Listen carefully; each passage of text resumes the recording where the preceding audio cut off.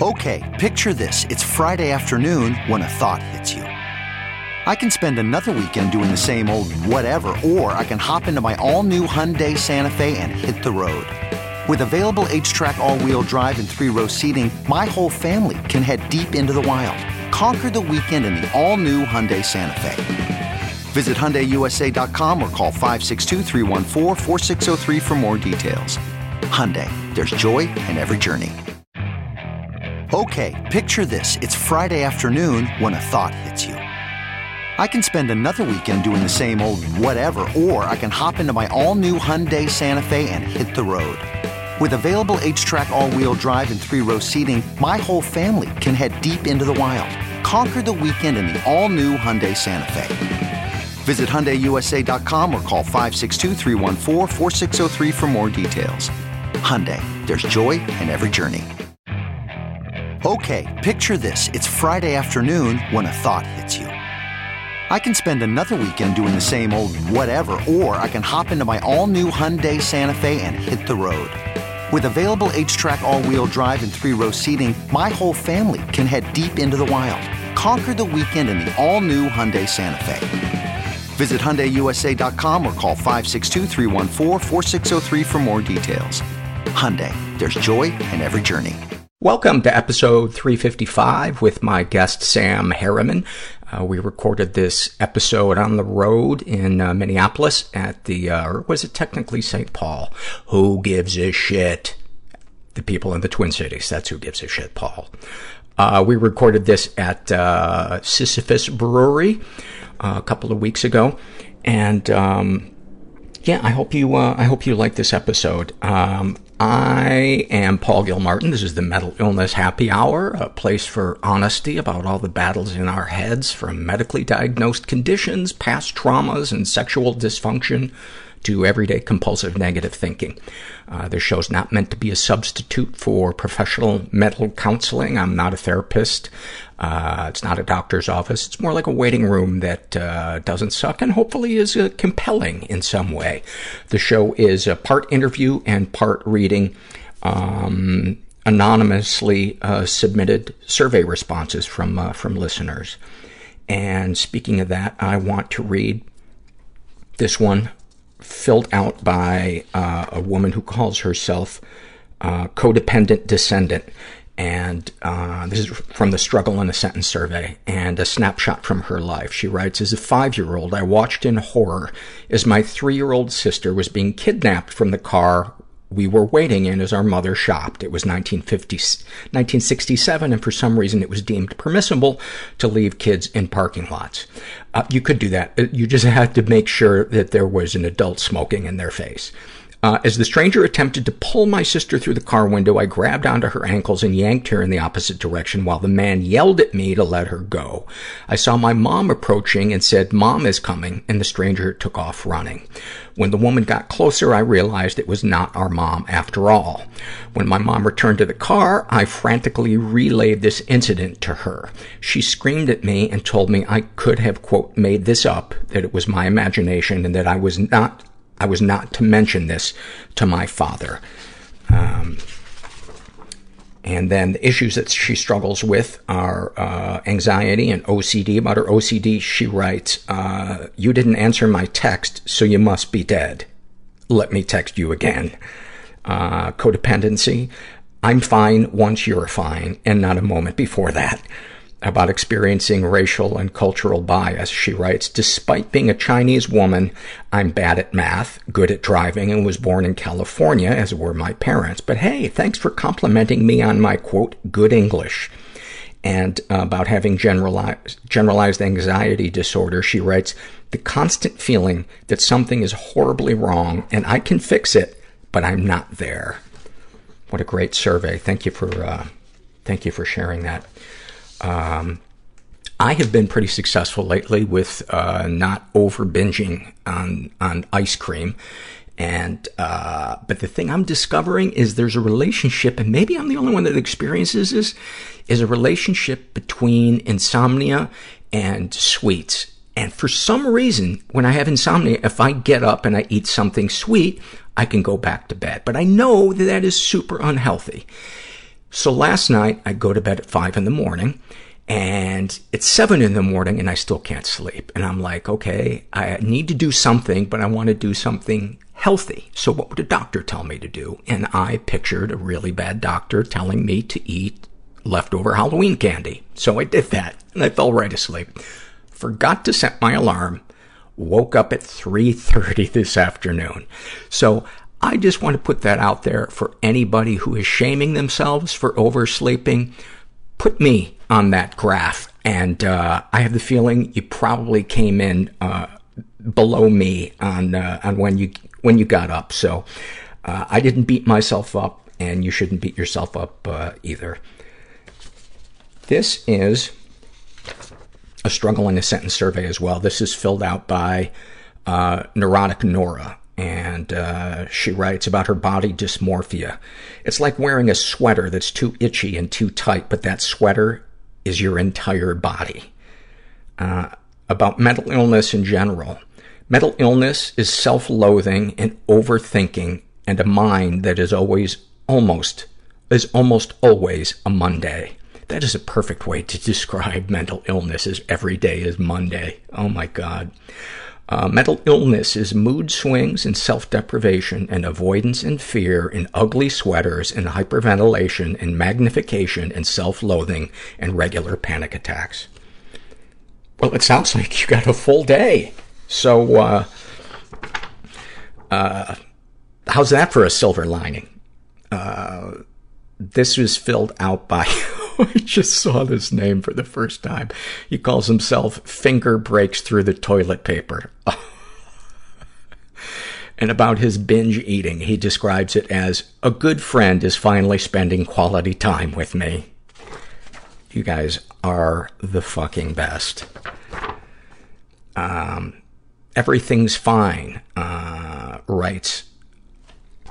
This is a highlight from her life, or a snapshot from her life, and she's between 16 and 19. And she writes, help me, Paul. I've been daydreaming about leaving my live-in boyfriend. I don't know if I'm just broken from my previous abusive relationship, but I can't get the thought out of my head that my current relationship is headed down the same path. I moved an hour away from my family to be with him, and therefore isolated myself from everyone that I was close to. By the way, I'm not saying that if I had read this far, I wouldn't say that this guy is abusive, but just know that if he is an abusive, narcissistic manipulator, that is one of the first steps. It's what predators do, whether they're aware of it or not. I feel like I can't talk to anyone away from my family to be with him, and I feel like I can't talk to anyone. My boyfriend tends to be emotionally distant, that is, until I am already in tears. Even that has gotten to the point where he just seems annoyed whenever I sound like I'm about to cry. Because of my depression, my sex drive plummets for weeks at a time. Lately, he seems to only want to be affectionate when he's about to get laid. Whenever I wave him off with a, I'm too tired, or I ate too much, or I'm just not in the mood right now, he rolls over and grumbles about how I'm never in the mood. I get constant reminders as to how many days it's been since we last had sex. You know, let me just comment that, he always grumbles about how you're never in the mood. Wouldn't a boyfriend that cares about you ask you what's going on? Want to know what's happening emotionally inside you instead of just what the results are for his needs?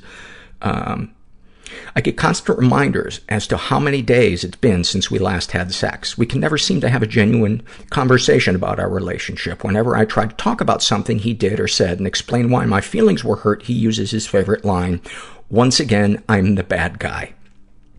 When I read that far, my first thought was, get out of this relationship. This guy is a narcissist. He's unable to look at himself, and he's manipulative, and you cannot change him. He would have to want to change, and it's probably only going to get worse. We can't have an argument without him accusing me of making him out to be the bad guy. I want to move back in with my parents and go to school, but what hurts the most about being away from home is being away from my dog. My parents bought him for me as an emotional support animal after my second suicide attempt. When I moved out, I couldn't afford to take him, so my parents agreed to keep him for a few months while we got financially stable. It's been a year. I miss the fuck out of my baby boy. So do I. I love my boyfriend and I want things to work, but I am historically clueless about when to call it quits. How do I start the conversation to work on our problems? If all else fails, do I leave him? Again, I am not a therapist. I am not an expert, but I think every single person who is listening to this is going, get the fuck out of there. Get out of there. You need support right now. And you need what your dog can give you, which is unconditional love and consistency. And this guy cannot give that to you. So, I vote, pack your bags and peel out. Don't just leave, lay rubber. And don't try to get him to understand why you're leaving. A narcissist will never be able to understand. If this guy got help, maybe he would begin to be less narcissistic, but you will be wasting your breath, and it's you opening up and giving him a chance to manipulate you again. This is a struggle in a sentence survey filled out by M, and she writes about her anxiety. Like, everything I do is a test to see if I deserve to live, but I don't even remember signing up to take the class. Wow. You guys are so good at encapsulating your struggles in a sentence. It's incredible. Hey, I want to give a shout out to one of our sponsors, Audible. Support for today's show and the following message comes from Audible. Get an exclusive collection of listens from the renowned relationship expert Esther Perel, free with a trial Audible membership. This collection includes her new audiobook, The State of Affairs, which will have you rethinking infidelity. Plus, Seasons 1 and 2 of her groundbreaking series, Where Should We Begin?, which Vogue calls provocative, intriguing, and insightful all at once. So to start your free trial, visit audible.com/Esther, E-S-T-H-E-R. That's audible.com/Esther, E-S-T-H-E-R. And you can start your free trial of Audible and get access to this exclusive collection. I want to also thank BetterHelp for being such a consistent sponsor for this podcast. I have been using them and love my my counselor, and we've been working through a lot of stuff that is really helping me grow. And I've shared this many times on the podcast, but it bears repeating that compassion in a therapist is hugely important. I honestly don't think that there can be any growth in a therapist if there isn't compassion, because you can process things intellectually, but if you don't feel safe enough to process things emotionally with somebody, that is always going to stay kind of stuck in your soul. And there are times that I feel moved to tears by her compassion, and then you throw in her insight on top of that, and it just, it's a great combination. So I'm a big fan of her. I'm a fan of BetterHelp. And the feedback I've gotten from you guys that have signed up for it is just great across the board. So go to BetterHelp.com/mental, fill out a questionnaire, and you'll get matched with a BetterHelp.com counselor, and you can experience a free week of counseling to see if online counseling is right for you. And you need to be over 18 years of age, and you can correspond, depending on your therapist, through either email, live text, chat, phone, or video. And you can, again, depending on the therapist, do it more than once a week, and it isn't any more expensive to do that.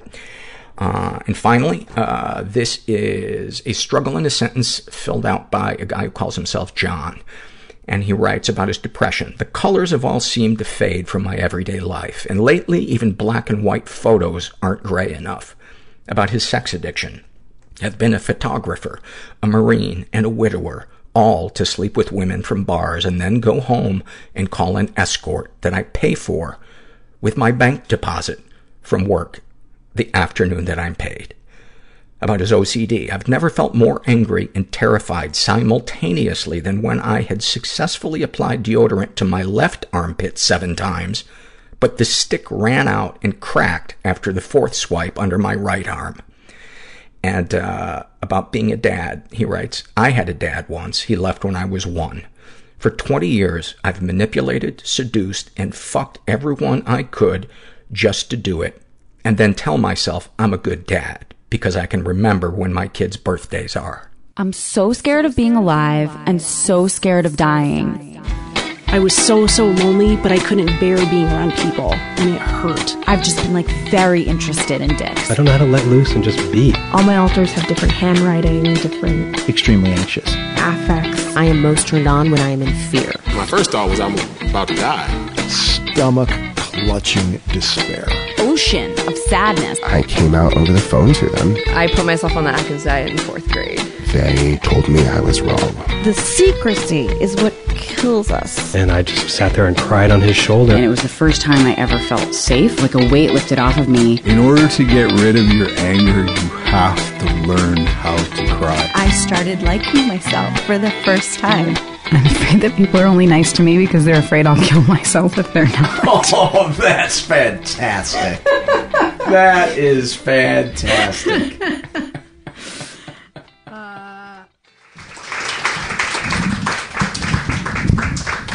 Thank you so much. I really appreciate you coming out here. I'm surprised by the turnout, but then, I remember this is Minnesota where everybody smiles, and as we know, there's so much fucked upness under people that are smiling all the time.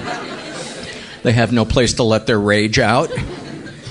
Oh, gosh darn it, I'm so mad I could just almost not say thank you. I just bumped into Sue from Minnesota NAMI. For those of you who don't know, NAMI is the National Alliance of Mental Illness, right? And they were one of the first NAMI. There's a national NAMI, and then each state can have their own NAMI, correct? And one of the things that she was telling me was they are starting to have support groups online for different, maybe loved ones of somebody that's dealing with a mental illness, or people with struggles themselves. So for anybody that's listening or anybody in the room that may live in an area where it's tough to get to a support group, or there aren't any support groups in your area, check out their website, which is, what is it? NAMIhelps.org. And that's the Minnesota website, but that can lead you to the place where you can find an online support group for, I would imagine, a variety of issues, right? I'm so happy to be here. Very flattered that they invited me to come do the podcast and then be a part of the comedy show tonight. And without any further ado, I want to welcome my guest, Sam Harriman. Come on up, Sam.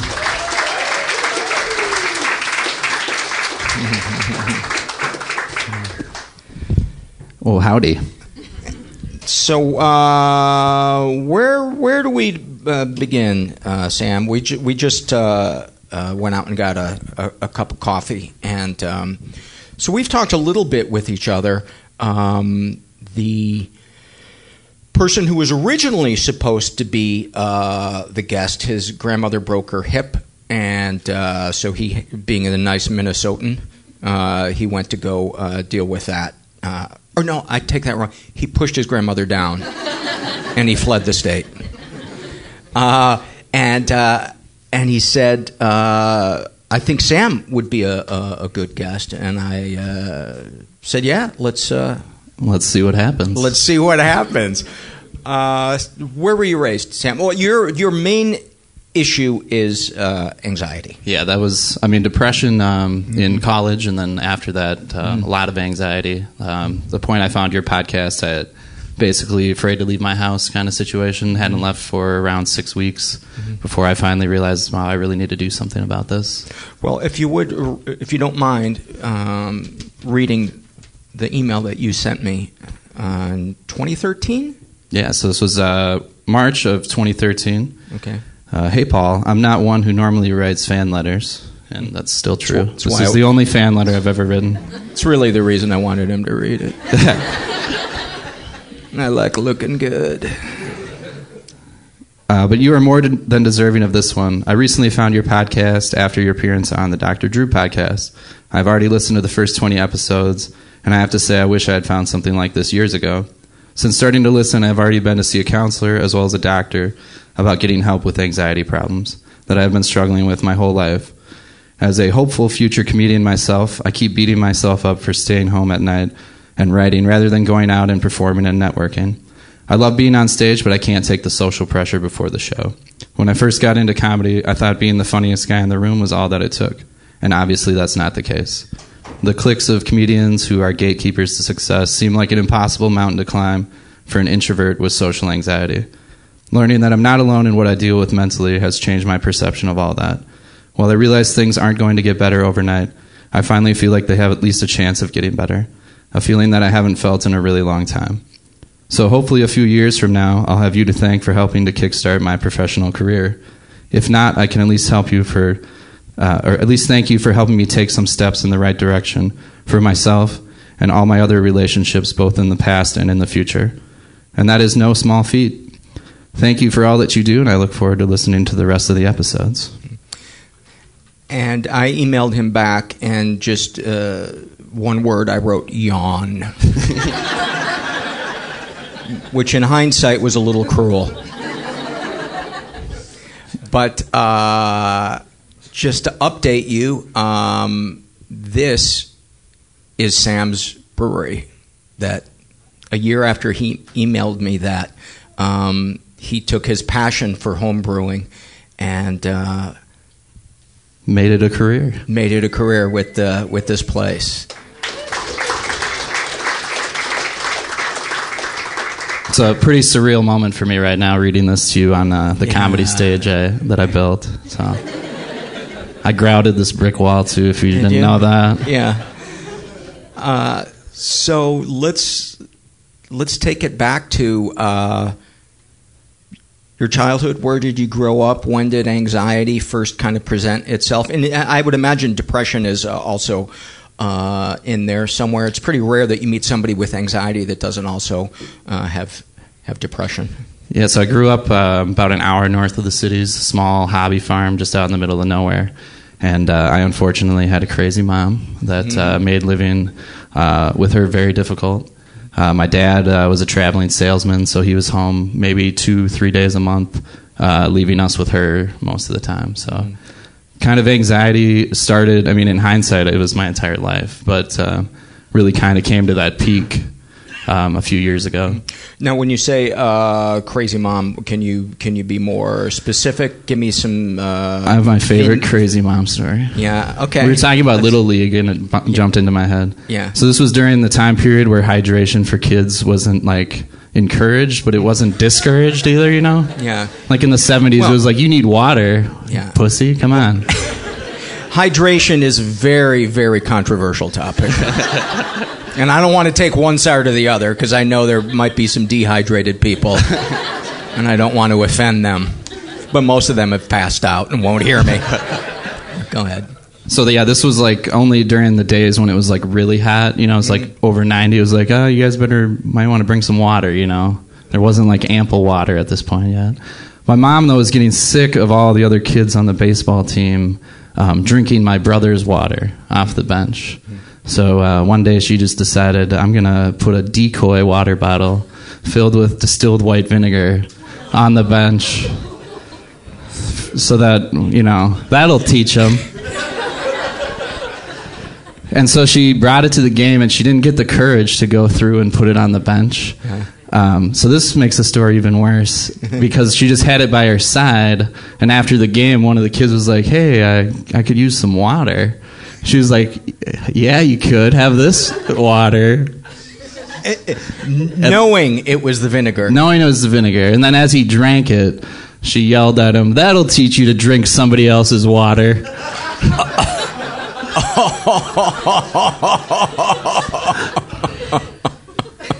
So I feel like that gives my mom in a pretty quick nutshell, like just plotting all the time. Wow. Oh my God. So what were her issues other than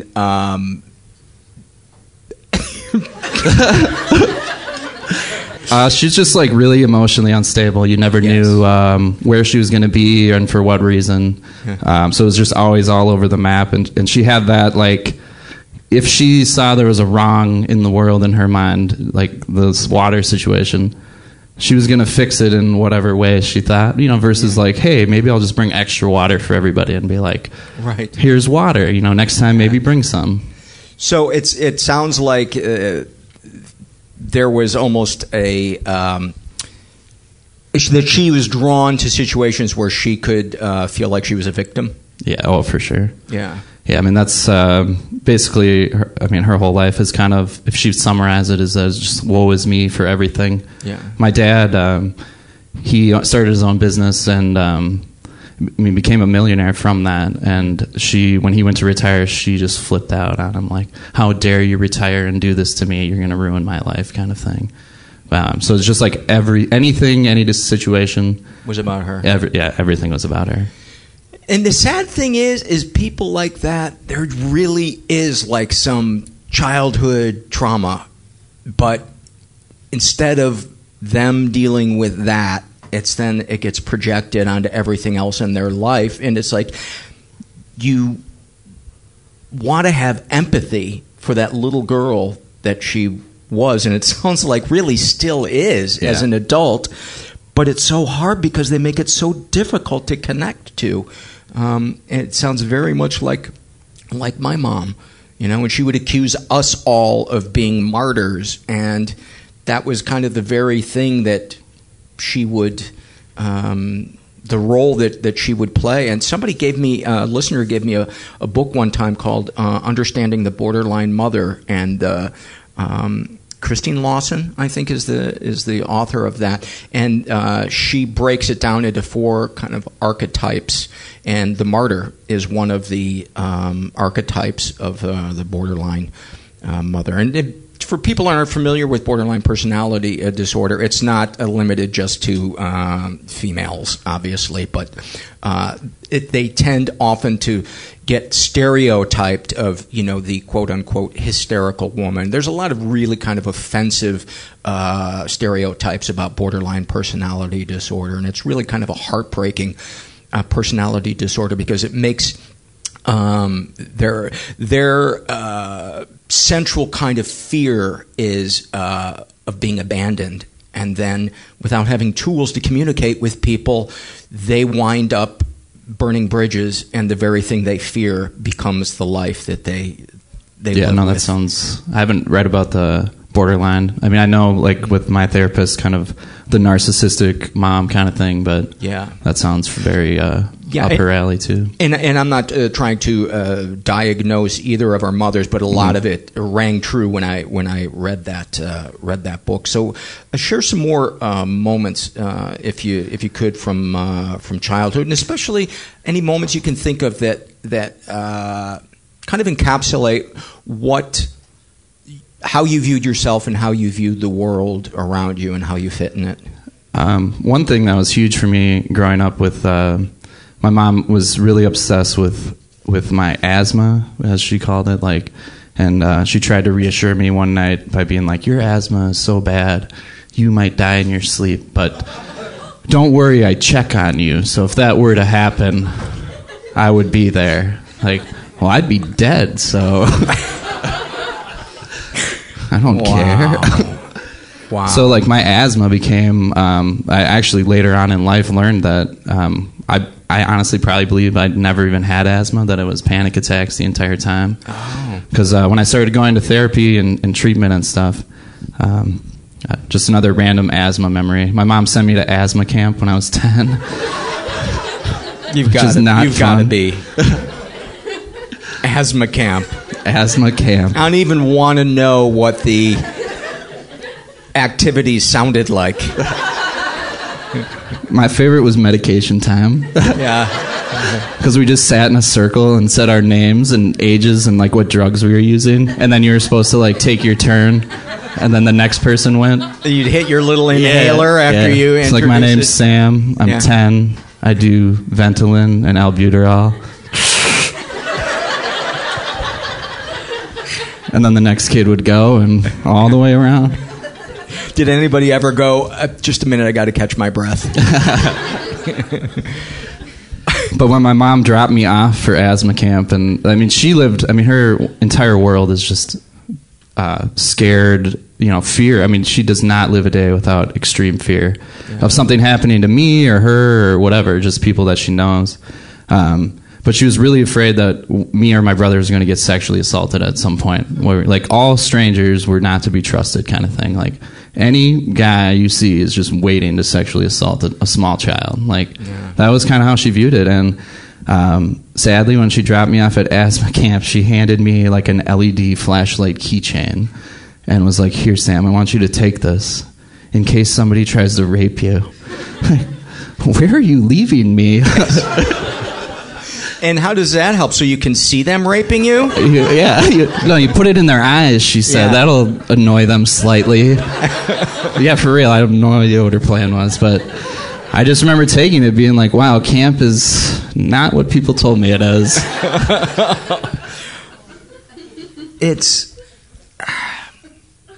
like, what do you as you recall these things, what are your feelings towards your mom now that you know more about mental illness?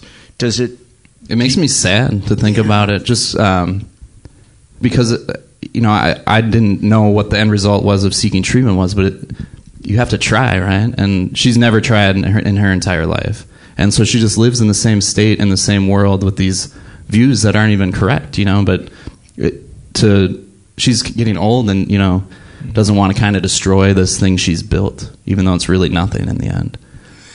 Yeah. So it makes me sad, like, just do something, But she's so broken she can't, I guess.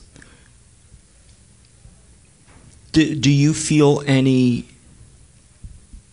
relief in having that clarity, or is it just kind of sadness about it? I went through the journey kind of like... so when I first started doing stand-up comedy, I wasn't even really aware. Like, I just did it for fun. I wanted to start going to the open mics because I've been told my whole life by my parents, like, we're a really zany, fun family. Like, all of our memories are funny. And so I started thinking, like, I could probably come up with some funny stuff. And I was like, wait a minute, that's not funny at all. That's actually really hurtful. So, like, there's just that, like, unraveling of my past as I kind of reflected on it. And then the realization, like, wow, she's always kind of been this way. And, like, it just made me I kind of view my life with two parts. Like, that part, and I can't really say where the new part started, but that just doesn't even feel like me when I look back at it. It's just kind of, I learned from it. It's part of my past, but I've kind of grieved it already, and come to terms with what it was. What was, if you can recall, what was it like when you went through the period of grief, thinking about what that little boy actually went through and what he didn't get that every kid should get? I think, going through that, the hardest part was trying to get my parents to kind of come around. I put a lot of effort into that, like, you guys should probably go talk to somebody, kind of thing. So I'd say that was like kind of the bottom of what I was feeling, like depression wise, like sadness about it, because it was just like I wanted them to acknowledge my experiences and my past, but obviously in most cases of abuse you don't normally get that. And so, like, which for a long time I was really sad about that. Tear the wound even more. I think especially if you have this belief in your head that getting them to see is possible, because, as I think most of us know, for some people it's not possible, and that can keep you in a state of rage and sadness and depression. But I cut you off. Go ahead. You were... No, I lost my train of thought there. The bottom was trying to get them to see. to have the same clarity that you had, but you couldn't get them just there. trying to get them to acknowledge it. And my dad actually did start going to therapy for a little while and talking to people. He had panic kind of stuff come up later in his life, but once he kind of started doing that, my mom just grabbed him and pulled him back in. You don't need to go talk to anybody, everything's fine, you have me. So I mean, that was kind of all that bottom period where it's like dad was kind of going in the right direction, taking some steps to get better, and mom just stopped it, and that's where they still are now, years later. Wow, it's amazing how much the horrible familiar, how we're willing to cling to that instead of the promised better that we haven't experienced. It seems like, being a recovering addict, alcoholic, there comes a point in your life where you're like, I can continue numbing myself and inching closer to suicide, or I can go meet a group of people that have a new way of living. I need to think about this. And that is an actual thought process. The idea of being vulnerable and changing your worldview is so... Why do you think that is? That it's... Why is it so hard to change? Why is it so scary for us? Well, I mean, you're kind of, like you said, leaving behind everything you've known, and if you don't have the self-confidence or ability to, take in new information and make it part of your world now, it's just, people don't like that. We want things to stay the same so they're predictable, so we know exactly what we're going to get out of every situation, even if what we get isn't good. You know what I mean? I think people just like to be self-fulfilling prophecies almost. I would rather be right than try something and miss a little bit and take work to get to what this, this non-existent destination that does exist, Yeah. And it's I think, I know the script for the horrible play. Exactly. So I'm just going to go watch that one again. Yeah, and be right, and we as people, we like being right. Yeah, that makes sense, and I think there's something too about our attitude towards what the future holds when we've experienced neglect and been let down so many times. It's like we extrapolate that in our idea of what the future is going to be, and then you throw some imagination in there, and it's like you can really turn it into a future shit show in your brain. And if you think about it, how many times have you been right about what you predict years ahead? I don't know about you, but I've never been right. I would have never imagined that I'd be in Minneapolis 2 p.m. Talking about mental health. At a brewery, too. At a you brewery. Probably wouldn't have guessed that part. And I'd be sober. Yeah. So what was the next step? You had the clarity on it. What was it like giving up the idea that they would eventually see the way you saw? I mean, it was honestly like a grieving process. I don't have contact with my parents anymore. It's just not even worth trying at this point, And it's just, to me, it's basically I grieved a loss that they're kind of in a world that I don't even live in anymore.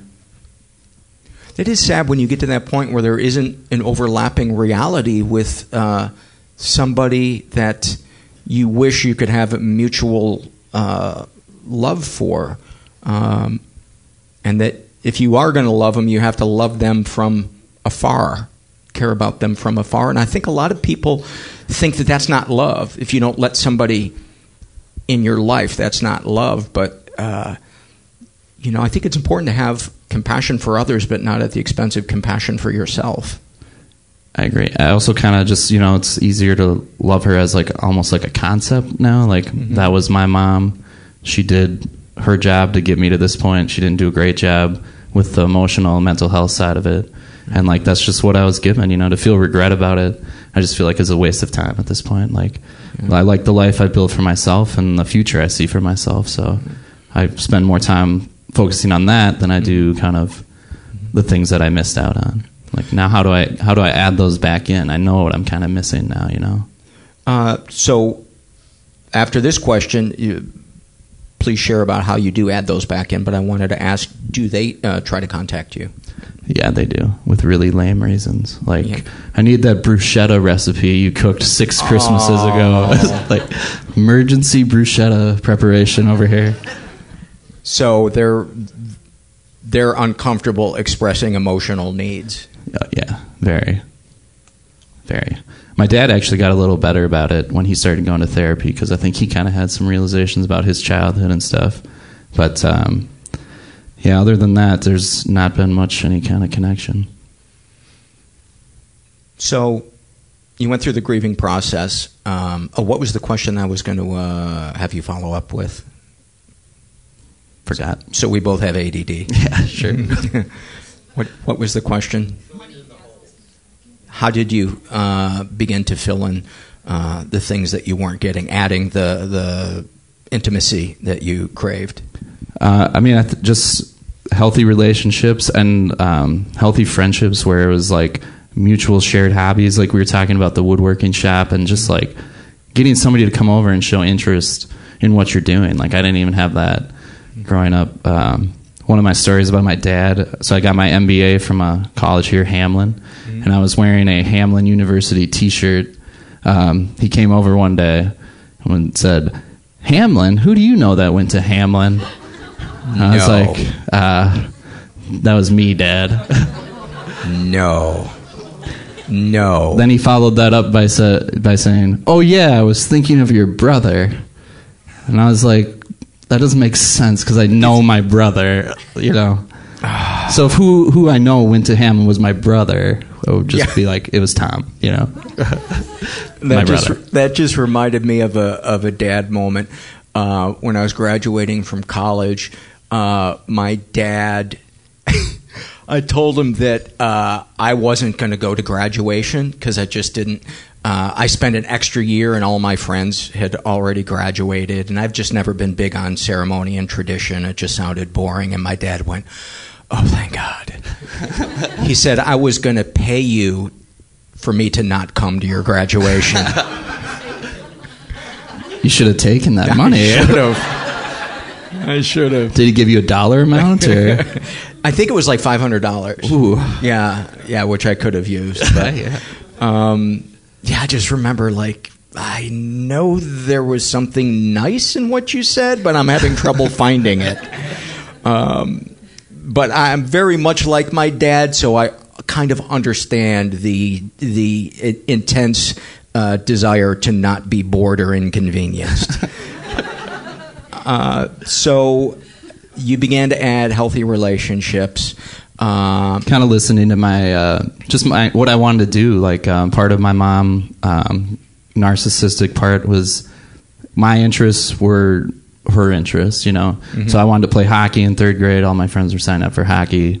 She came home and told me that I was signed up for figure skating lessons because it has ice and skates. You know, it's close enough. So I was like, okay. That didn't last long, thankfully. Yeah. And then I wanted to play drums in a band, so I had to take piano for 2 years to play drums. And then when the time came to sign up, she was like, "Got you a clarinet. There's no drums coming into this house." It's like, but I was taking the piano lessons for the drums. So a lot of moments like that where I just finally started adding my hobbies. You know, I got to side with your mom on the drums. Oh, man, I just honestly feel it in my body, though. I was supposed to be a drummer. No child is worth listening to them learn how to play drums. I know the Dalai Lama as a child doesn't get drums. Yeah. So did you then began to God, I hate this term, but like reparent yourself as I mean getting back into your hobbies, doing nice things for yourself. Exactly, yeah. Listening to your instinct instead of saying this person wouldn't approve, or you know. Exactly.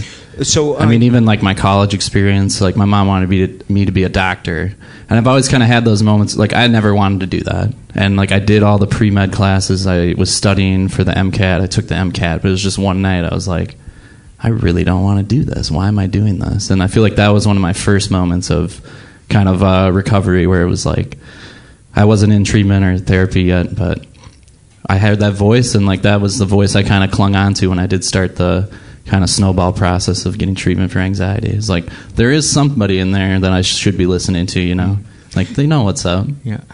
How accurate was your idea of your anxiety or depression before you began to seek help? And if it was different than how you view it now, what do you remember thinking or feeling kind of when you realized how depressed and anxious you were? The biggest moment for me was, like we touched on the asthma thing, and when I got into treatment, I was still having daily asthma attacks, but... He used air quotes for listeners. Oh, yeah, they were panic attacks. I've been using those quite a bit, actually. Yes, I'm not good at this live podcast thing. They were panic attacks, right? Yeah, they were panic attacks, and kind of like, I just had a ritual that helped, because I would go to find a bathroom, use my inhaler, kind of just like calm down a little bit.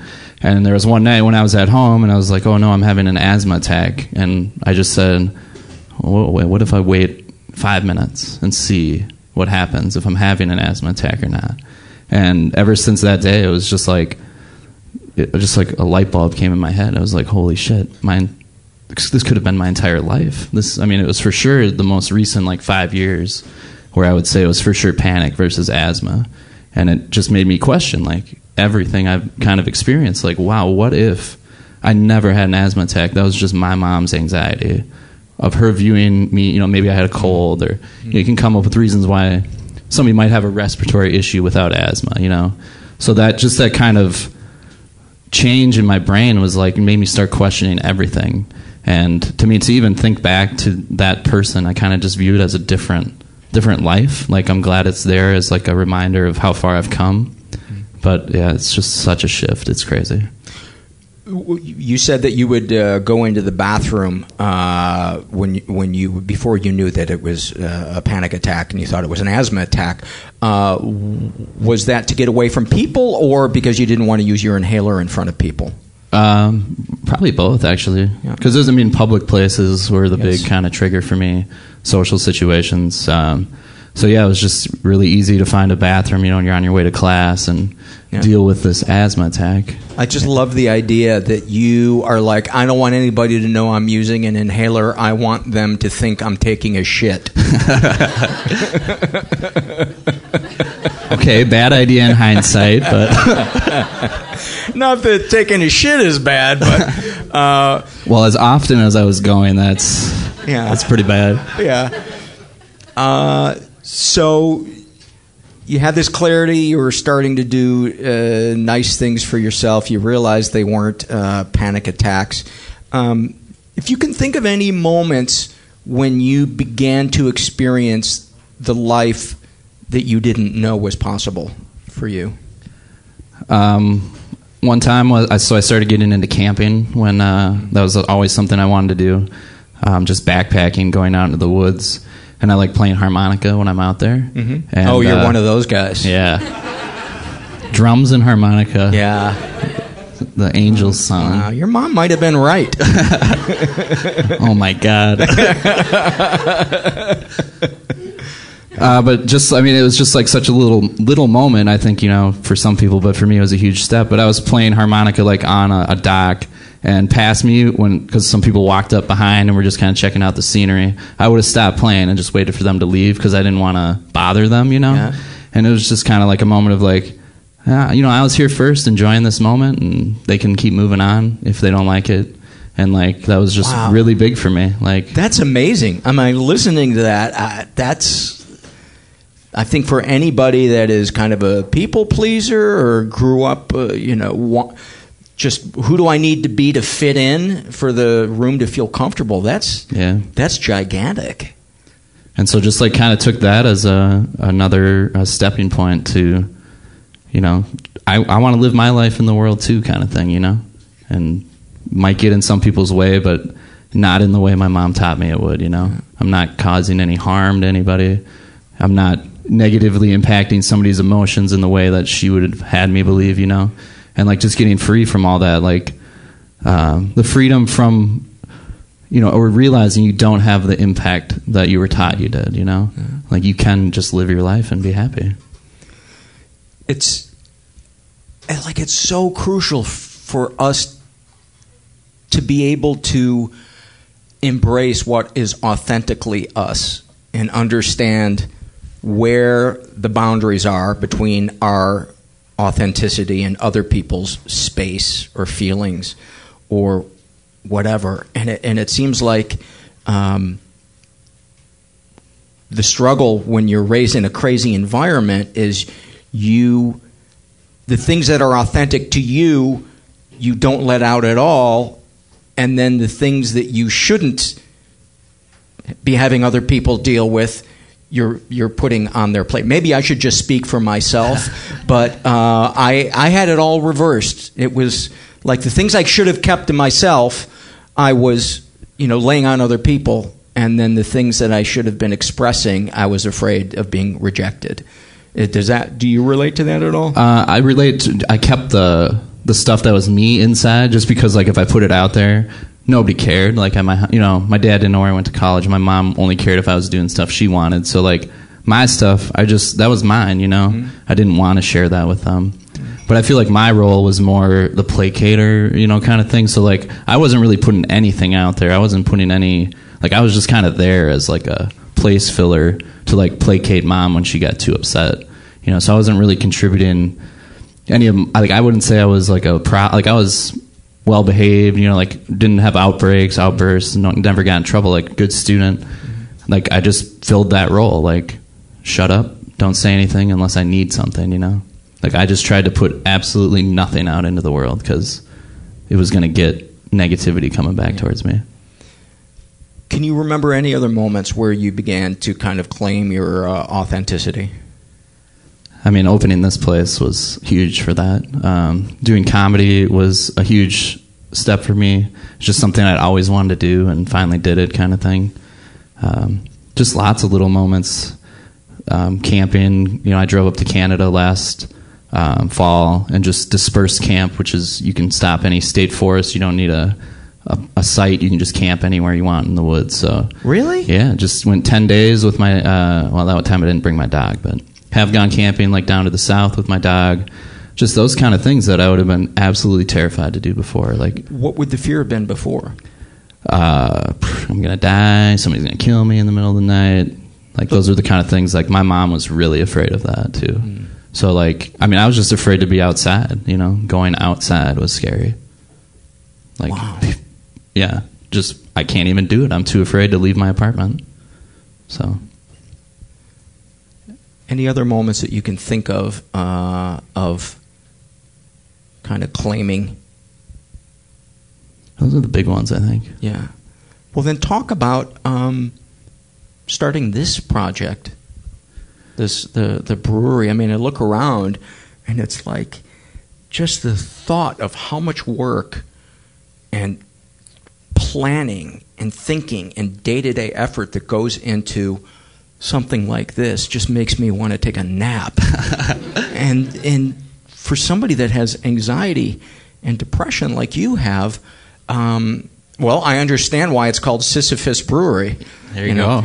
Or as the guy pronounced it when I was checking into the hotel last night, Syphilis Brewery. Which... There's a problem with the American education system. Yeah. There is. I said to him, I think that's a different brewery. And they give that away for free. So talk about the how it went from being a home brewing, being a hobby, to you getting the courage and the energy to do this. Because if I'm not mistaken, to start a business like this, you need to go out of your house?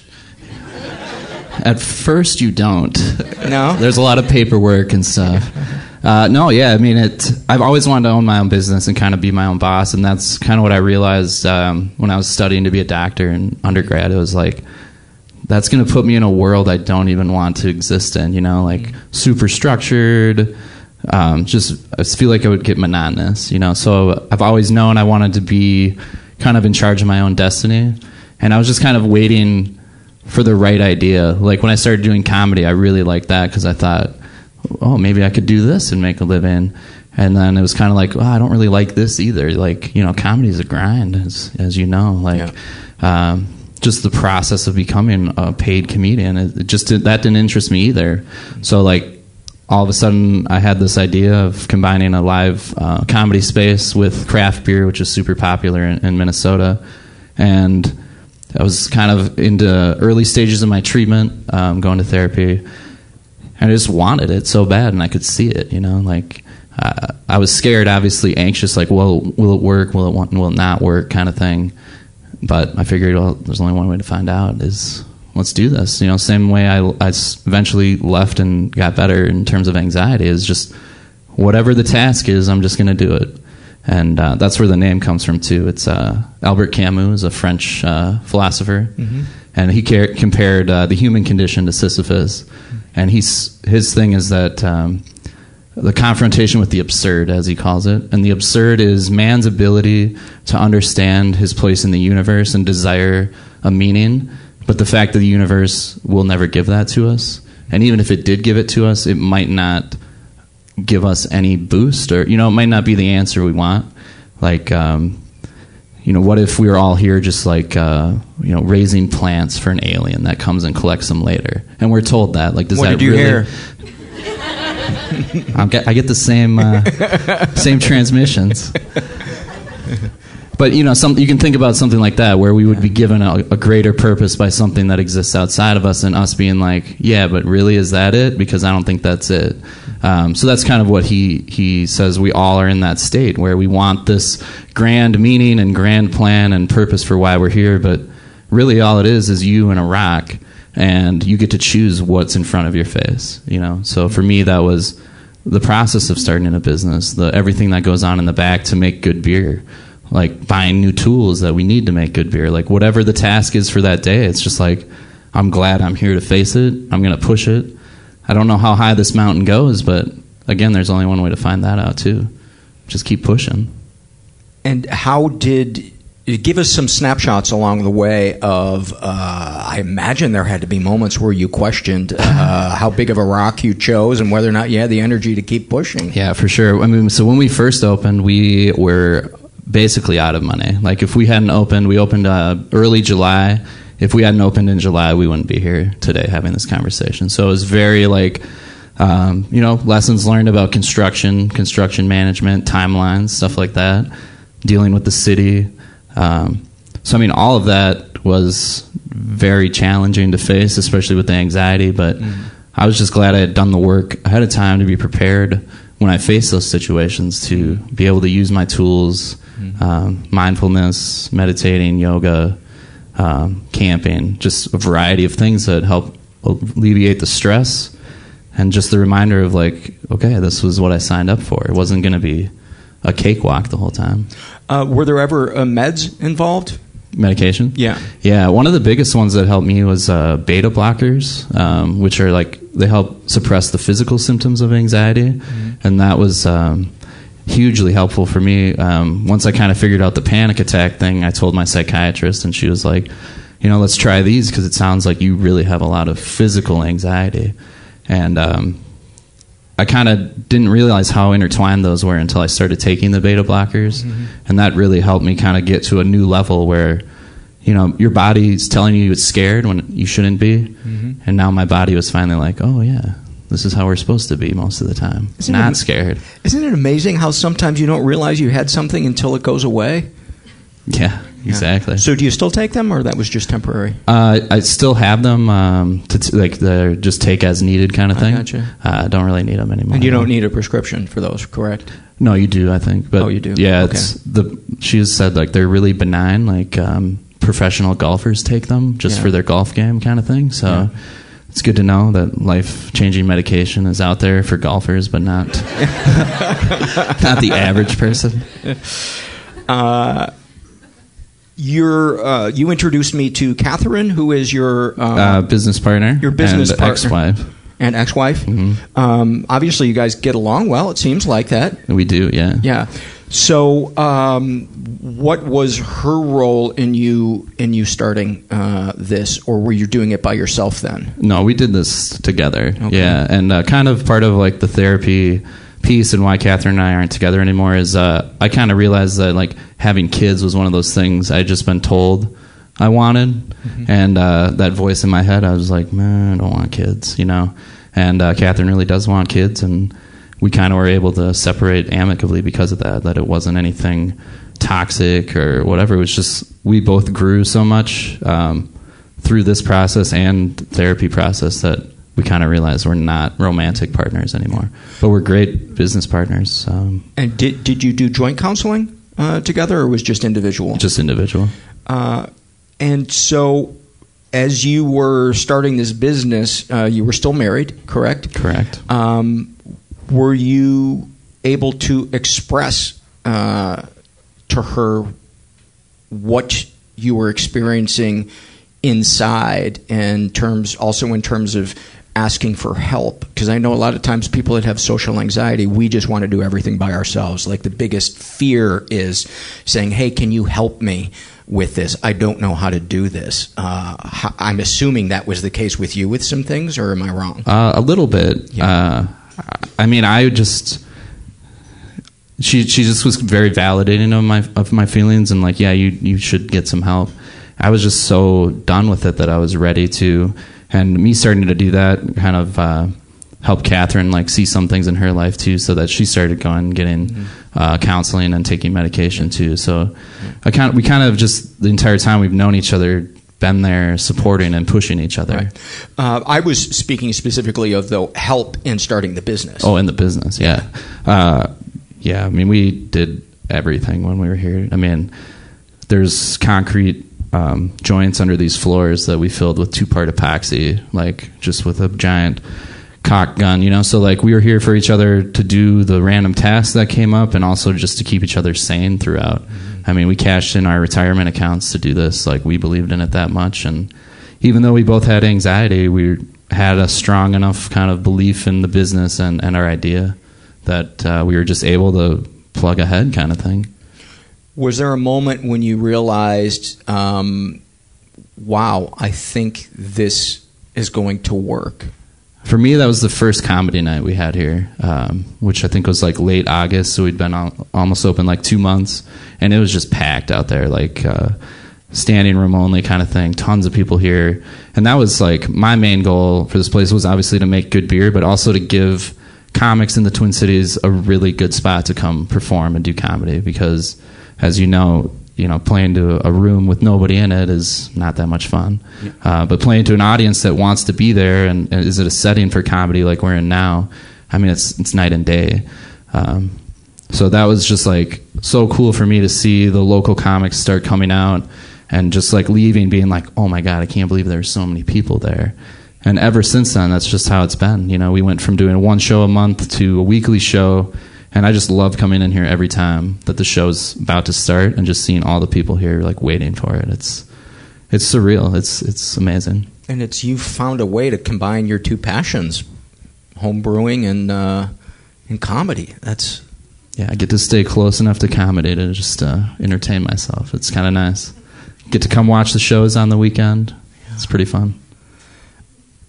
So, one of the things you shared with me when you were giving me the tour is not wanting to expand beyond a certain point. Can you talk about that? I think, well, these people haven't seen my beautiful car, but you did get do you want to describe? Or? Somebody's seen my car. Shit can sounds about right. I was, let's put it this way, Ralph Nader wouldn't get in it. And the radio is a Bluetooth speaker. Yeah, it's a 2001 Jeep. Pathfinder. Pathfinder. Pathfinder. Yeah. But when so many paths with that thing. When I got in it, I was like, I like this guy because clearly, you know, he's running a successful business and he could afford a nicer car, but it's not important to him, and he doesn't seem to be a materialistic person. Not that having a nice car is a bad thing. I love having, you know, nice things, but it doesn't seem to be a priority for you. Priorities for me are making beer and back, which I was telling you, we're getting a new brew system in the next week. So right now we make only 62 gallons per batch, which is 2 barrels, and we're getting a 5-barrel system. So that was kind of my long-term plan, was we make 500 barrels per year, and we're still going to make 500 barrels a year, but it's just going to be a third as much work. So I feel like that's a win for me. And you were saying that you don't have any desire to, put your beer out beyond the brewery. And can you talk about that and why that is? And I hope this doesn't come across like I am trying to sell your business, or like this is an infomercial for it, because that's not my intention. But it is an outgrowth of the work that you've done and the authenticity that you've claimed in your life, and I think it's kind of important to talk about it. Yeah, I mean, I guess part of learning the lesson, I mean, I grew up with rich parents, so I've already kind of had the life where anything you want, they'll buy it for you, because that was kind of the substitute for love. So that kind of kills your passion for money real quick, because you've seen people with it all that really don't have that much, in the end. So it's just always been more for me about the challenge, the passion of this place. Keeping it small, I really like the idea that you could come here, this week for comedy and then come back in 2 weeks, and all of our beers would be different. You're going to see different comedians up here. So for me, this was just more about creating like a really awesome space where like really cool things are happening, like this live podcast. We have musical guests come in, things like that. Like this is just kind of, it's a passion project, and I don't want more than what I already have. It would be so nice if more people felt that same way. I think it's changing. I mean, I think the old American mindset is you have to be the biggest and the best. But I think the millennial generation, whether it's, I came out of college and couldn't find a job because it was 2008. There were no jobs to be found. So, like, I think all these people that went through these steps, they were told, I go to college, get this job afterwards, and then everything's just gravy from there. And that didn't happen. So now I think people really have reevaluated what's important to them. And I think it's experiences, and I think it's living life with people that are close to you. I mean, I definitely see that with our clientele. Like, they just love coming here and the variety. Like, I came here last week, but this is going to be an entirely new experience tonight. And, like, they just embrace that, and that's really cool to see. Well, it's beautiful to see what you've created in your life, and the amount of change that you have brought about, and that you have created the life that you dreamed of, just by taking these little tiny steps, just by going to get help, and by being willing to accept a different point of view. And I hope that somebody listening, it encourages them to take a little tiny step and get out of their comfort zone, because there can be so much beauty in our lives, but if we stay in that stuck place, we never get to experience that. This place was created because I sought mental health treatment, and I want that to be destigmatized, as hard of a goal as that is, but it takes people doing it and being open and honest about it. And for now, I think that's the best way anybody can help, is just to offer encouragement and support when somebody says they're struggling and looking for resources. Yeah. I pick up a lot of garbage on the street, too. Does that count as service? Well, Cy, who has set this, Cy, who was originally supposed to be my guest, he said you should ask Sam about like the work he does with dogs and he mentioned a charity or something. Yeah, so we support No Dog Left Behind, which is where I got my rescue dog from, with the tap room being dog friendly. I mean, so our goal with we have the NAMI kombucha on tap today. 100% of the sales are going to go to NAMI MN to help support them. So we just like doing stuff like that. We're in the position now where we can put out a beer for a cause, donate directly to it, help create awareness through our customers and social media, and we just want to keep doing more of that. We had John Craigie. He's a musician touring with Jack Johnson right now. He was here and he did a charity for like a local music group that teaches kids in North Minneapolis music lessons and buys them instruments. So I feel like that's also kind of the millennial trend with businesses is we're ready to kind of start giving back to the world and helping out. The millennials get a lot of shit, but I have to say I see a consciousness there that almost seems as if because there weren't any jobs and because there were these difficulties that previous generations had, it seems that it is almost created a necessary questioning of what was told to them that they should want when they get out there in the real world, and that there is a paring down and a more of a kind of a minimalist and purpose-driven approach that I find really beautiful. Ladies and gentlemen, please thank Sam Harriman. Thanks for coming out, guys.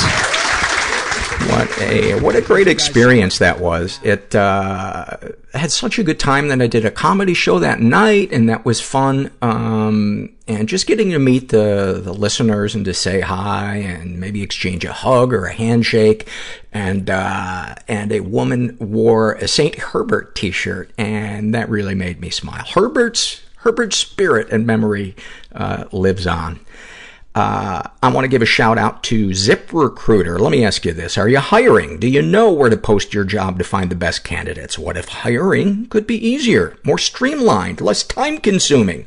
So even when you're busy, you could still be smart about the way you hire. Well, with ZipRecruiter, you can post your job to over 100 of the web's leading job boards with just one click. Then ZipRecruiter puts its smart matching technology to work, actively notifying qualified candidates about your job within minutes of posting. So you receive the best possible matches.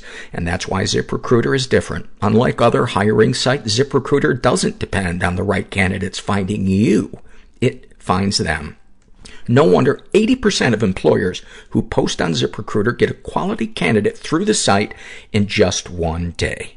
So find out why ZipRecruiter has been used by all businesses of all sizes and industries to find the most qualified job candidates with immediate results.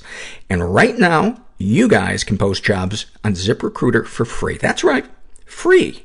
Just go to ZipRecruiter.com/mental. That's ZipRecruiter.com/mental. One more time, to try it for free, go to ZipRecruiter.com/mental.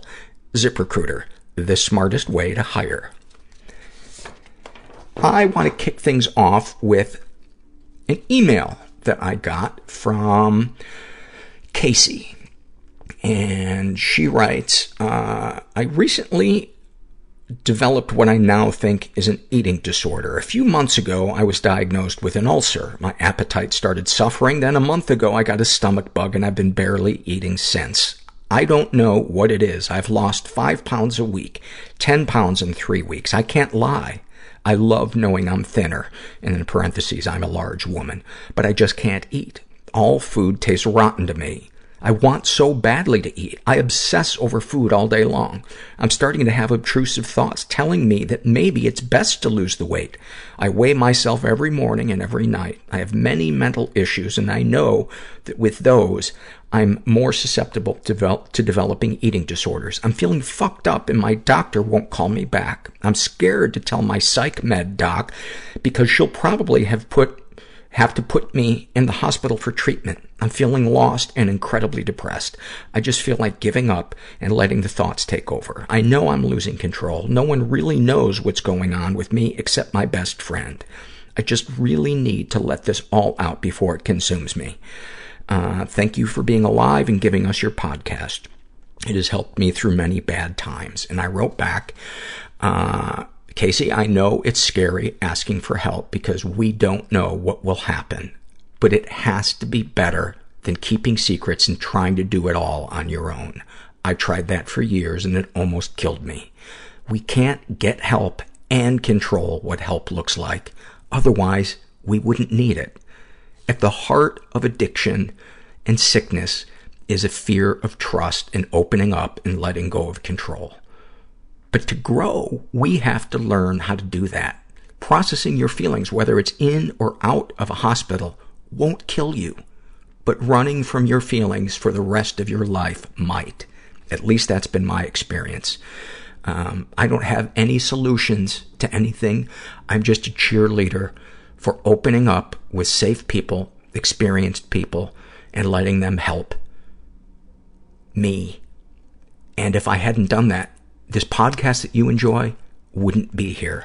So, that's just me being a cheerleader for, going and finding somebody that can help you.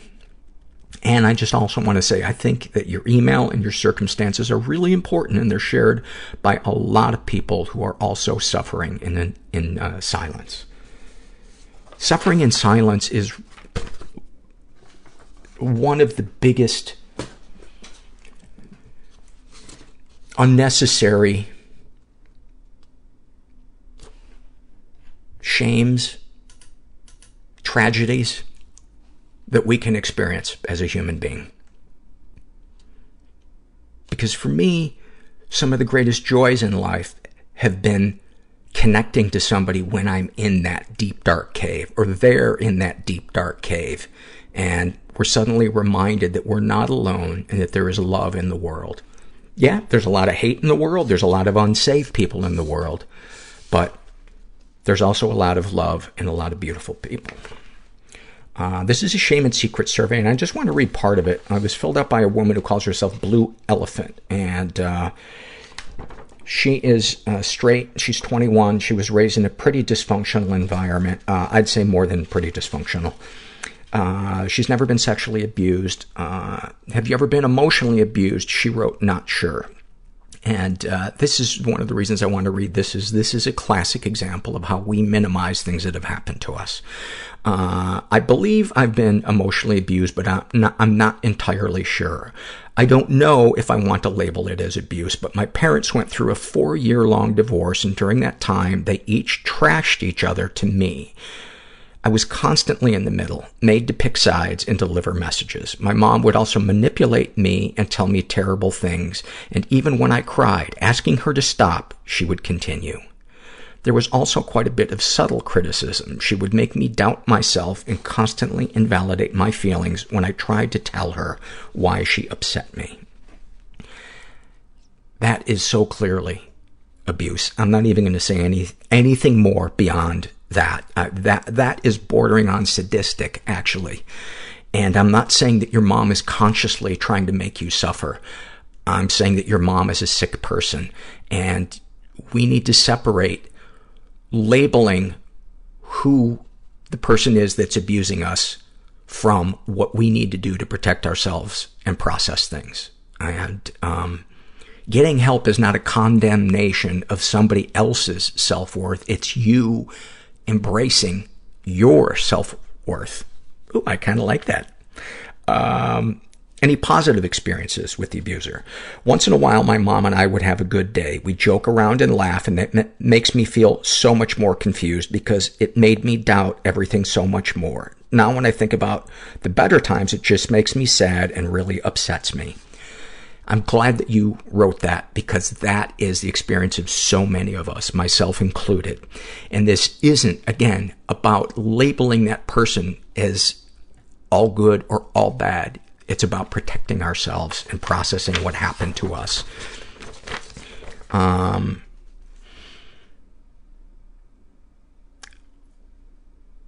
Darkest thoughts. I think about leaving. Constantly, I want to leave the state for college, and if I do, I want to cut off all contact with my family and never come back. I feel terrible saying this, but I so badly want to run and never return.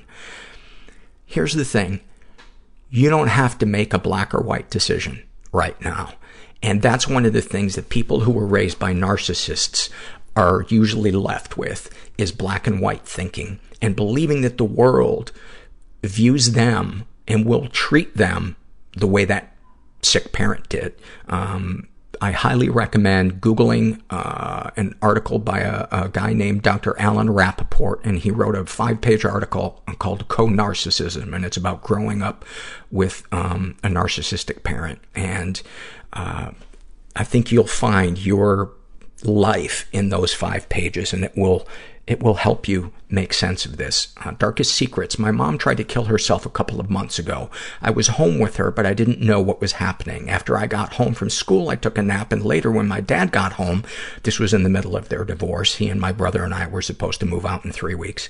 He found her in their room. She was in the ICU for 2 weeks, and I haven't seen her in months. I blame myself every day. Maybe if I had just been more caring and understanding when she was upset, none of this would have happened. It's the what-ifs that get to me.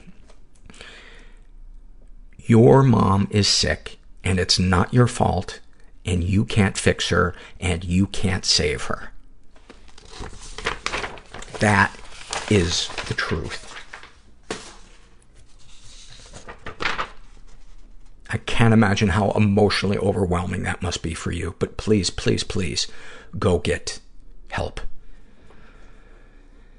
This is a happy moment, thank God. A happy moment filled out by a guy who calls himself Stranger in a Strange Land. And he writes, I did not experience this moment, but was told about my role in it after the fact. My wife has night terrors and nightmares since a young age and often wakes up in a panic. A few nights ago, she woke up after a nightmare and found me hugging her in my sleep. She said she had a nightmare, and my unconscious response was to hold her tighter, as if to comfort her. I don't remember any of this. I was sound asleep. She told me of the event next morning at breakfast and expressed that it made her feel really safe and loved, that even in my deepest slumber, I automatically try to comfort and protect her. It made me so happy for both of us. Her mere presence stabilizes and comforts me, and I do the same for her as well. Thank you for sharing that. That's really awesome. That's really awesome. This is a struggle in a sentence filled out by accidentally born, fucked up, can I be late term aborted? Oh, the names you guys come up with. He writes about his depression. It's like being at the bottom of a swimming pool, but the water is perfect, and I really don't feel like floating up. God, that so perfectly captures it. There is a comfort to depression, to keeping our life small and not taking chances. And it's almost like warm, stagnant water. And,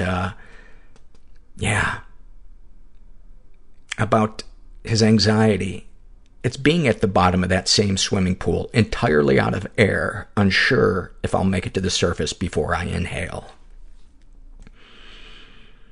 Thank you for sharing that.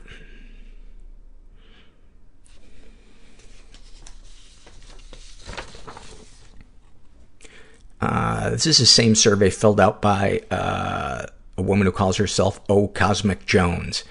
And this is a snapshot from her life. She writes, I was in college when I finally realized how debilitating my OCD was for my continued growth as a person. I had some sticky notes on my dorm room desk that were labeled this week, this month, and long-term goals.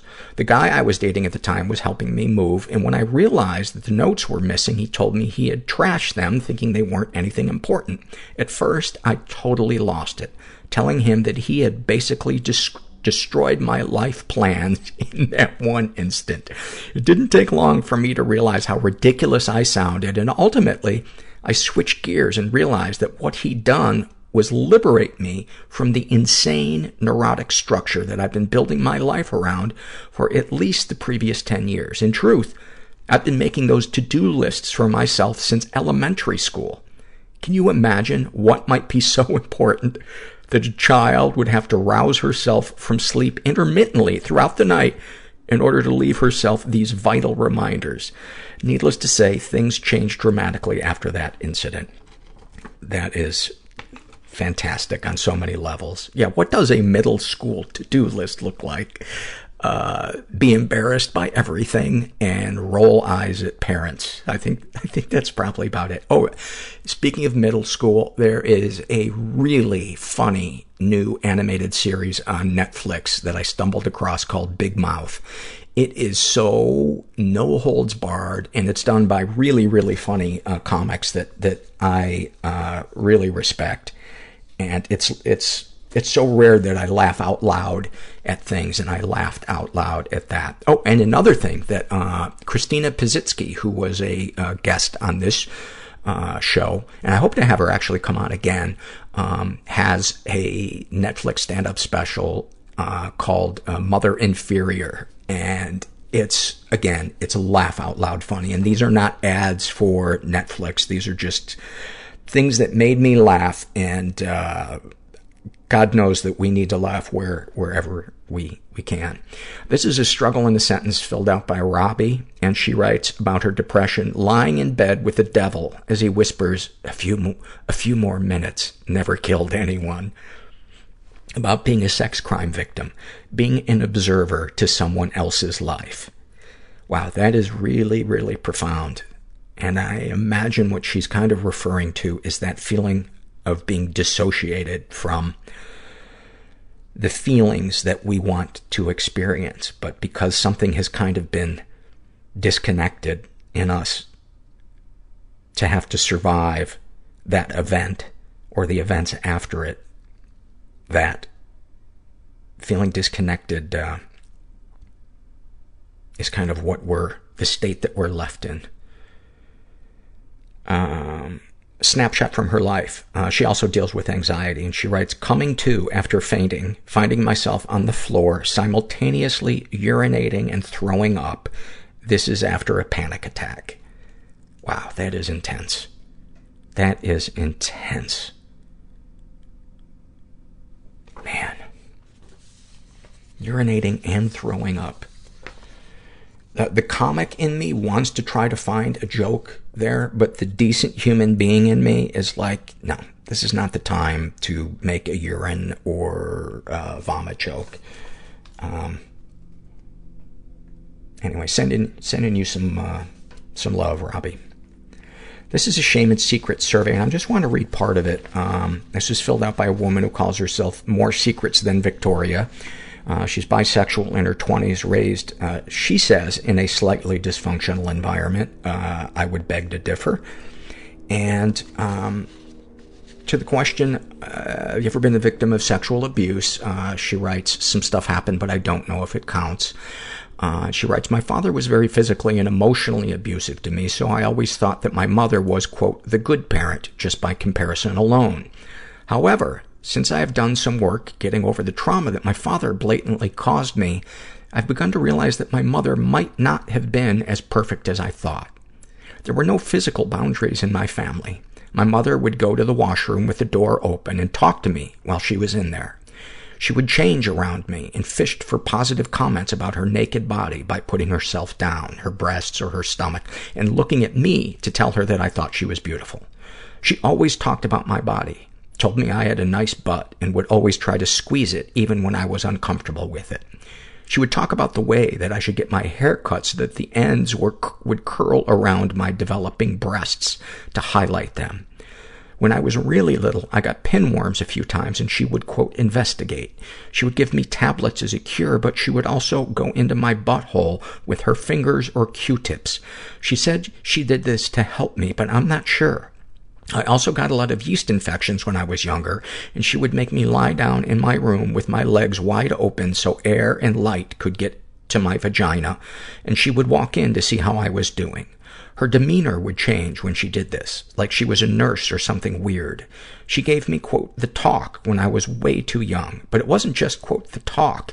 It was more like grown-up advice, like how to give a good blowjob or talk about intimate details of her relationship with my father. She would talk to me about how sensitive her nipples were, or how my father would only tell her he loved her after sex. She also asked me inappropriately after I became sexually active, asking me details about my experiences. I was overly sexual when I was younger. I masturbated in public areas of my house until my mother told me that it made my father uncomfortable. I was too young to even understand what I was doing. She always asked me why I was so sexual. Had anyone touched me? She told me that if anyone had molested me, that I should tell her and she would kill them. But now that I'm looking back, I think that she might have caused this. I don't know. My mother loved me, and she was probably just trying to take care of me. I'm so confused. Have you shared these things with others? I've told my husband about the emotional and physical abuse by my dad, but I haven't told him about the possible sexual abuse by my mother. I don't know if I'm overreacting or making things up or imagining them, or if they count or if she meant them.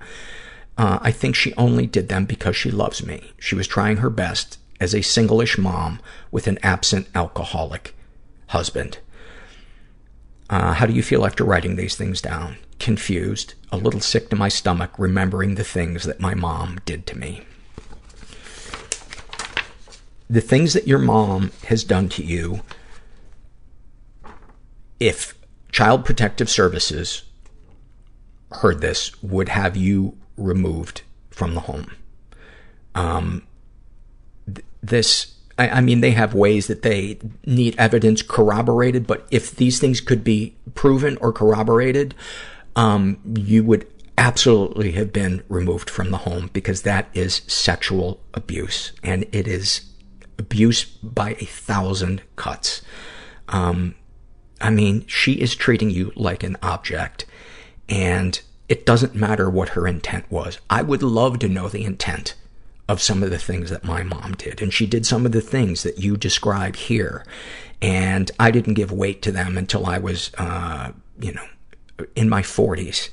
And I still sometimes question myself about them. And that is normal. That is, for some reason, that's what survivors do. But let me tell you, the things that you described fit a pattern. If a single one of these things had occurred, it might be something that you could go, well, what was the rest of her treatment of you like? But your mom fits a mold that I have seen dozens and dozens and dozens of times in my interaction with people in support groups, in my reading of these surveys. And I really encourage you to reach out to somebody and talk about this. And if you want to contact me to share your experience, because I want to write a book about this. I mentioned this a couple of episodes ago. And I also know of a private support group that is specifically for people who had mothers like this, or female caregivers. This is a struggle in a sentence filled out by CK, and about her anxiety, she writes, my head feels like a balloon floating away from my body. And about her codependency, my boundaries are all over the place. Where I should have light fences, I have impenetrable fortresses or open fields. God, that is such a good one. You know, the more I learn about all of this shit that we talk about, it just so often comes down to boundaries and recognizing our needs and advocating for ourselves and recognizing other people's boundaries. That is so sums it up right there. This is an awfulsome moment filled out by AssHat5000. I felt like when the AssHat5000 came out, I felt like they didn't make as many improvements over the AssHat4000 as I expected. It didn't handle as well. The ass didn't fit in the hat quite as snugly as the 3,000 did. And I'm looking forward to the asshat 6,000. This is her awfulsome moment. When I was 13, my father took it upon himself to give me the sex talk while we were sitting in the car one day. He started with the usual use of protection so you don't get pregnant stuff and talked a little about consent. And then he said, also make sure you use a condom so you don't get chlamydia like I did. Thanks, Dad. Thank you for sharing that. This is a struggle in a sentence filled out by a guy who calls himself some random recovering asshole. And about his depression, he writes, so many great ideas, so many things to create, so much time to succeed, no will or energy. Maybe tomorrow? ? About his alcoholism. Addiction is getting to hug a dearly departed just one more time. Oh my God. Dude, you could do this professionally. These are so good. About his codependency. I breathe out so you can breathe in. And about being a sex crime victim. I'm male. She's female. I am, quote, lucky. Disregard the fact that my body, mind, soul, and spirit still aches. Thank you for that. Yeah, that double standard, is so, pisses me off so much that, you know, if you were to switch the genders, people would see clearly if it was switched. But for some reason, when, you know, it's a 14-year-old boy and a 35-year-old woman, he's lucky. Oh, unless people find her unattractive and then they think it's abuse.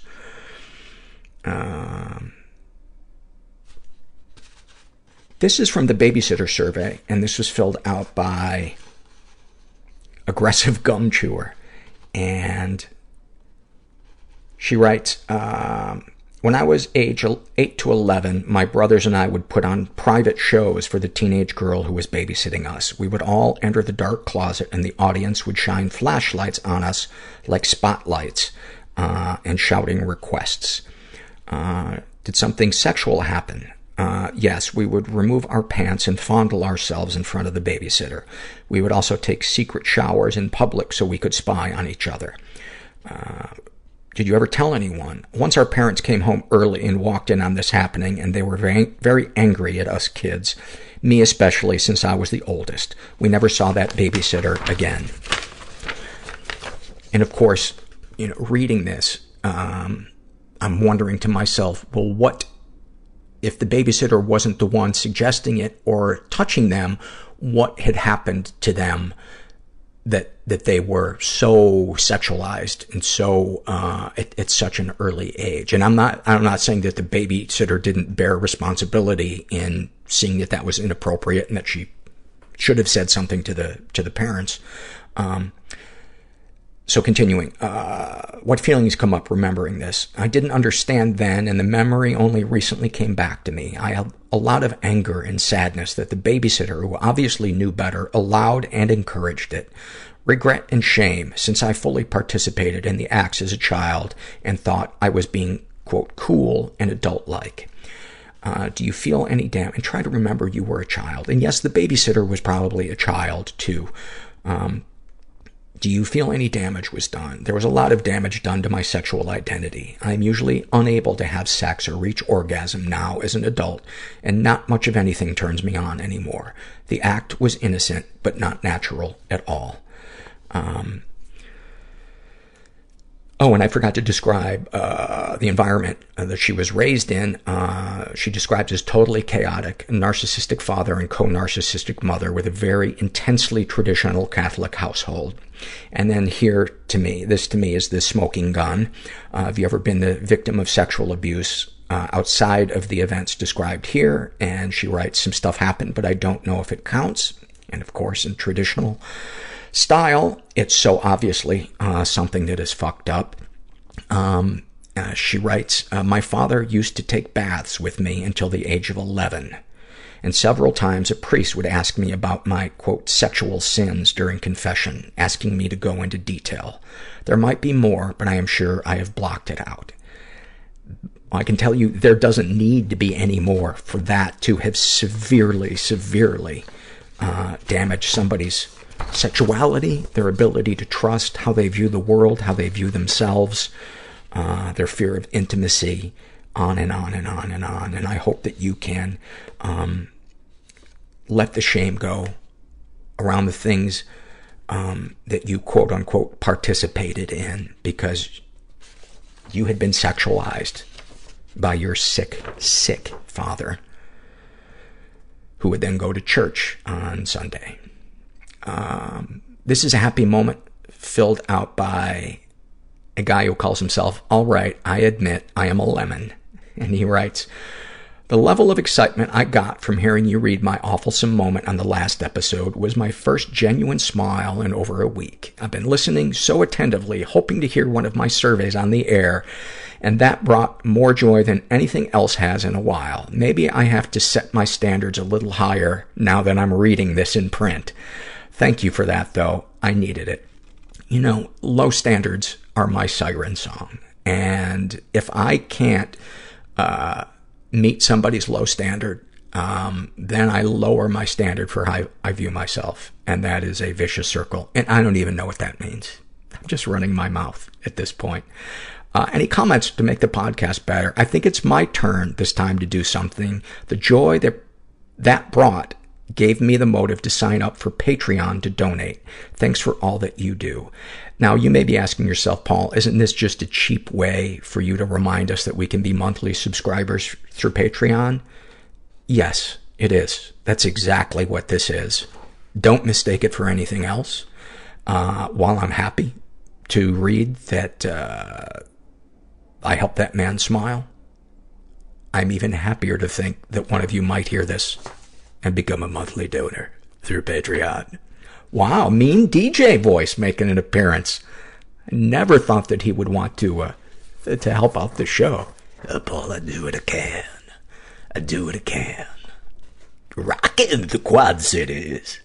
Paul Gilmartin gonna do a happy moment and he's gonna bring it out because he likes to fuck things up. I was wondering when you were gonna turn on me. What the fuck is that noise? You are just weird. I want to share a happy moment of mine that I was thinking about the other day to end the podcast. And it's such a, I don't know, mild one, but the feeling that I got from it, I will remember until the day I die. And I was lining up, I was playing in my hockey league, and I was lining up for a face-off. And there was this moment where, you know, there was like, I don't know, maybe 10, 20 seconds while the referee was doing something, talking to somebody. And I was just standing there, and this overpowering feeling of being at peace with the world and feeling gratitude that I was able to still play hockey, that I could afford to pay to play hockey, that I have a job that I love, that I feel connected in this world. And I remember looking up at the lights and just almost feeling like it was the sun. Like I just felt this warmth. And I thought, oh my God, I want to feel like this all the time. And while I haven't felt like that since that, I've had moments that kind of come close. And I think my ability to feel moments like that is directly related to the relationships that I have made in my support groups and letting safe people get close to me, opening up to those people, and keeping toxic people at a distance, because I now believe that I am worth it. I am worth feeling safe and happy, or at the very least, a sense of peace when there is chaos or uncertainty or whatever it may be. And those are the kind of the moments that I look for in life.